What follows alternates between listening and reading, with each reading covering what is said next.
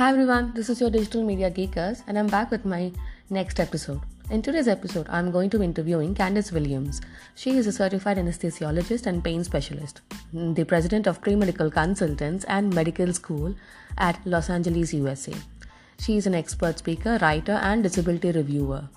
Her interests are into coaching and mentoring pre-medical students and residents, giving career advice with their goals of increasing enrollment in medical training. Well, hi Candice, I'm very glad to be hosting you in my show today. Hi, I'm Candice Williams, anesthesiologist and pain management specialist from Los Angeles, California. I'm a pre-medical coach and medical student coach for students who want to apply and get into medical school as well as match into residency in the United States. It's my pleasure to be here to share some insights with you today, and I'm just excited to talk with you. I recently finished my book, Premed to Med, How to Get into Medical School as a Non-Traditional Applicant, and I'm really excited about this book release. I've always wanted to write a book for pre-medical students from the perspective of someone who's been in their shoes, and I'm just excited that this has finally come out. So thanks for having me. The pleasure is mine, Candice, and congratulations on your book launch as well. So Candice, what do you wish you had known when you had started out in your career? To be a pre-medical student at UC Berkeley, I really wished I knew that I didn't have to have everything figured out right away. Being pre-med, going to medical school, becoming a physician, that whole process was just so long, so daunting, and I had people along the way that were more than willing and eager to help me, but it was such a scattered process, and I wish I also knew the value of getting more mentorship and or more coaching through the process to make it easier, to make it streamlined, and to get perspectives from people who had already been through the journey that I was getting ready to embark on. Before I started my consulting practice, I really wished that I had someone there to let me know how important social media would play a role in what I was trying to do. I had these thoughts about consulting with pre-med students and helping them on their medical journey, also medical students trying to match for residency, but I didn't really know how to get the word out. I wasn't sure where these students were online, and it put me kind of behind the curve on things, and I wish I would have known how to go about finding who my audience was and where they were in order to get a jump start on getting the word out about my services. That's interesting, Candice. And so what exactly are you curious about right now in your journey? Training has taken me through the journey of becoming a practicing anesthesiologist and also a pain management specialist, working in hospitals, working in different practice settings, and now I'm transitioning to becoming a pre-medical coach and author. So what I do is that I help medical students try to match residency, and I also help pre-medical students get into medical school, and I streamline the process for both sets of students. And why that is a passion for me is because I just didn't have that type of help when I was applying, and I remember how difficult it was to traverse the different hurdles. Admissions to medical school has a number of different hurdles, including studying for the MCAT, which is the Medical College Admissions Test, learning how to properly fill out an AMCAS application. And that application has so many components, including personal statements and other statements that talk about what experiences are important to you and why you want to be a physician. And so my goal in my coaching practice is to help students kind of traverse these hurdles in the way that helps them best and streamlines the process for them. I also have some other passions that include music. I've always been a musician my whole life, and playing piano, playing Hammond organ, which is electric organ, and making music as a songwriter and producer has been important to me throughout the journey. It's just taken this long to go through all of the training and practicing for a number of years to get to the point where I can start to spend more time on my music. So by being a pre-medical coach and by helping medical students, this has somewhat freed me up to also be able to transition into more music making. My book, which I recently authored, I'm really excited about. It's called Premed to Med, How to Get into Medical School as a Non-Traditional Student. And non-traditional students are those who don't apply to U.S. medical schools right away. Any student that has taken extra time to apply, a year or more, or any student that comes to the conclusion that they want to be a physician after having another career. And so my focus is to try to help students who want to transition into the medical field, particularly to become a physician after they've already had careers, perhaps as a nurse or physician assistant, or after it's taken them some time when they have to fix their grades or do what's called post-baccalaureate programs. And those are programs that help you improve your grades before applying to medical school. So those are the projects and some of the things that I'm working on, and I'm really excited about the release of my book. Wow. So your passion, your projects, and your thought process. You are absolutely amazing, Candice.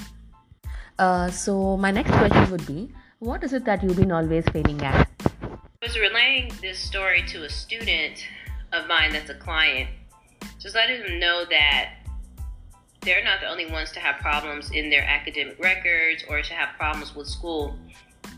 Back when I was attending UC Berkeley, I had a particular semester where I took way too many courses at the same time and tried to work, and it was just a disaster. I took biochemistry, the second half of calculus, and I believe a biology course at the same time as I was trying to work at Genentech, one of the larger biotech companies in San Francisco.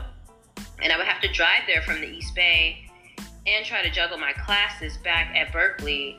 And I ended up having to drop several courses. The coursework didn't work out.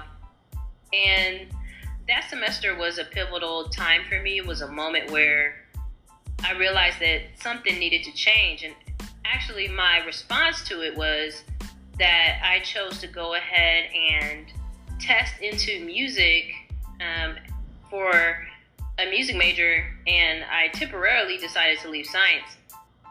And the reason I decided to go into music is because, yes, that's my passion, but also I knew I could do better in that coursework. And so I was able to skip into a spring semester in music, and I was in a class, I was singing and playing a Schubert song, and I looked over and saw another student's book, and she had an organic chemistry book. And it made me take pause because it helped me realize that I really just didn't have confidence in myself in terms of the sciences. I let certain failures and certain setbacks make me think that I wasn't as smart, as the people that I was in school with. And it really was a pivotal moment where I had to ask myself, am I going to listen to all the voices that say that I shouldn't be here, and the voices of what they call imposter syndrome, and actual voices in person that would question me about why I was in certain classes?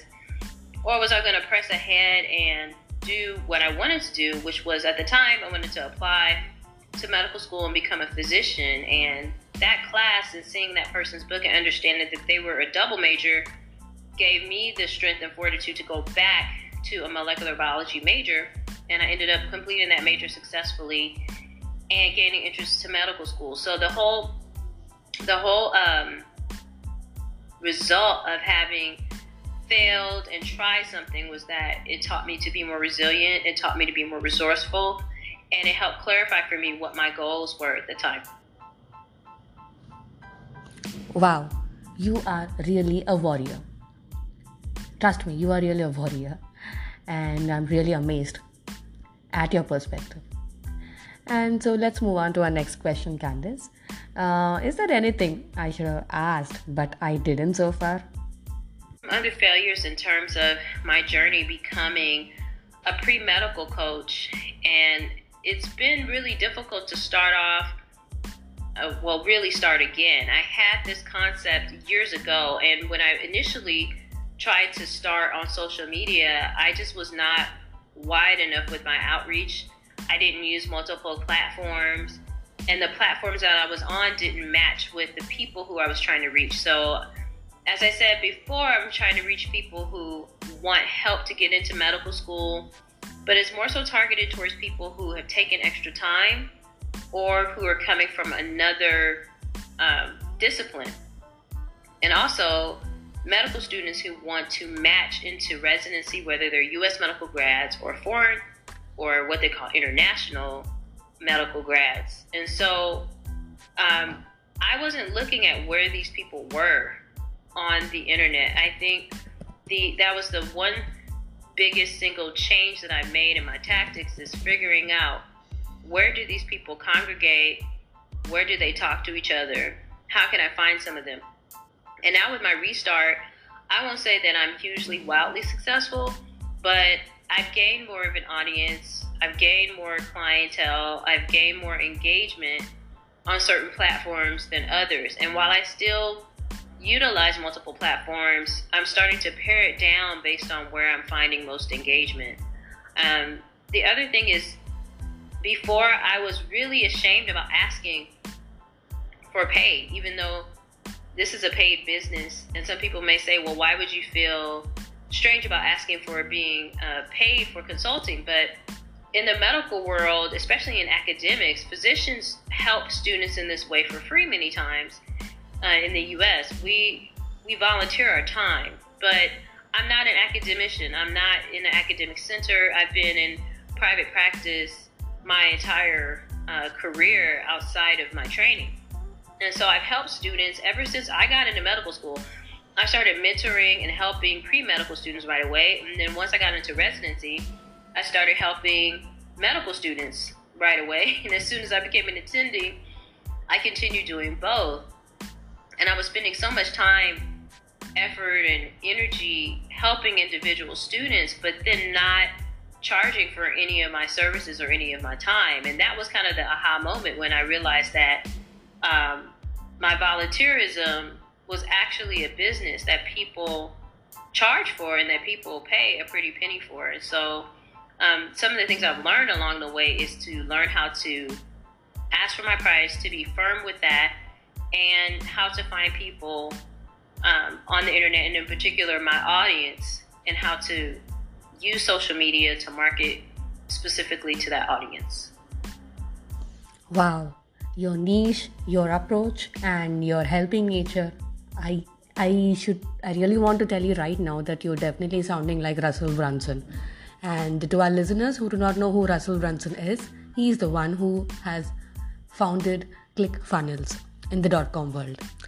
And so Candice, let's move on to our next question, which is, if you could turn back the time and talk to your 18-year-old self, what would you tell yourself?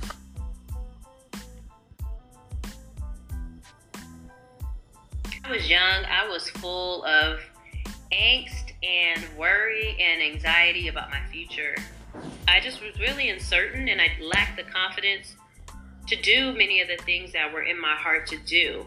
I would definitely tell myself to be more confident, to believe in myself more, to not be afraid to speak up, and to ask for help when I needed help. And that applies to every area of what I was trying to do, whether it was pre-medical studies or music or musicianship, learning how to practice, learning how to play music. I wish I would have applied principles that have to do with confidence and discipline in the area of music much earlier in my music career, so that I wouldn't have to wait until now to pretty much start over and start writing songs and doing some of the things that were in my heart to do since I was a child.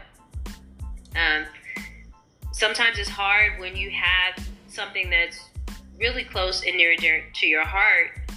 It's hard to overcome any kind of negative thoughts about it, or things that you've been told by your family members, or beliefs that you just can't do it. And it takes sometimes a lifetime to get over these things. And so for me, it's been a long time coming, and I'm glad I finally came out of my shell, so to speak, and was able to have confidence in both areas.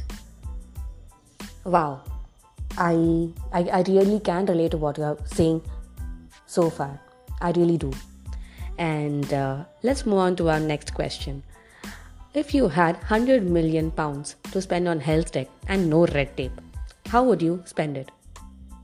Wow, that's a lot of money. I'm not really sure 100% what I would do.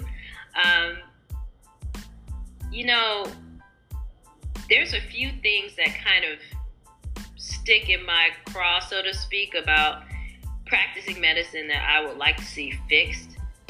One thing is how to make patient communication better from it in an AI perspective or technology perspective, especially in telemedicine.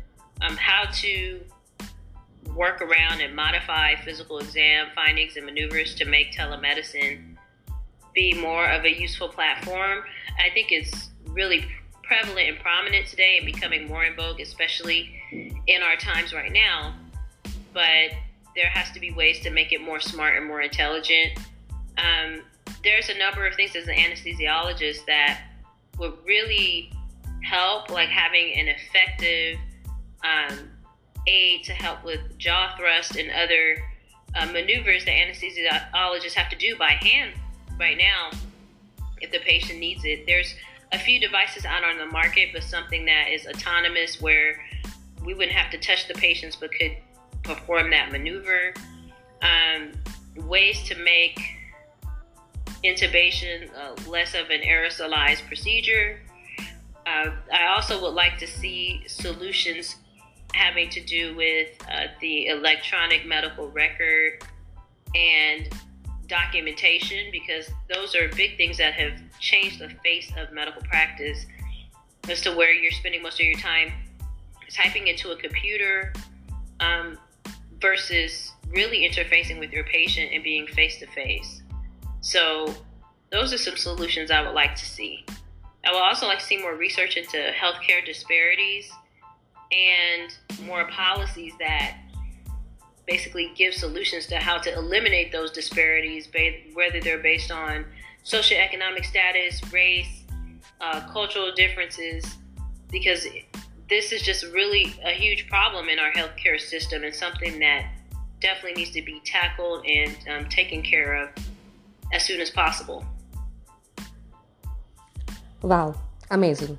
Amazing indeed. That was a wealth of info.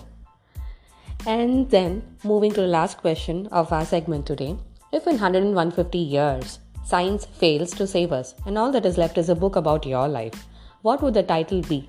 And what would the blurb tell us about Candice Williams? Title the book, Make It Your Own. And the reason I would name it that is that in my life, I have had to learn how to make things tailor-made for myself, and to make choices that would convert something that is made for someone else.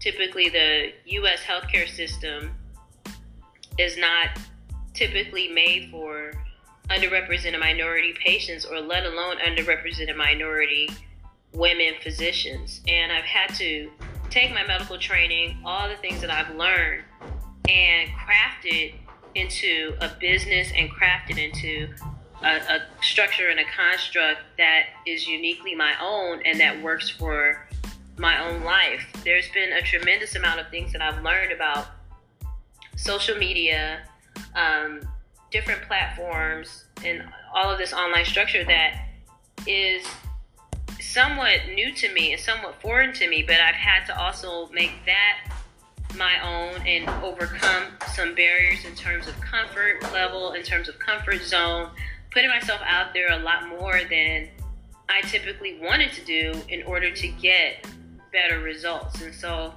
I've had to just pretty much take what life has handed me and take what life has given me and mold it into something that's workable for me and for my family. I tell students and trainees all the time that it's fine to train as a medical doctor. It's fine to work in a hospital. It's fine to work for someone else and to get up and to be there for your patients, for their hours, for when they want you to be there. But if you reach a point where that's not okay, you reach a point where you're not seeing your family, You're missing your children's first steps. You're missing being there with your family. You're missing interaction, and you're feeling despair and you're feeling hopeless.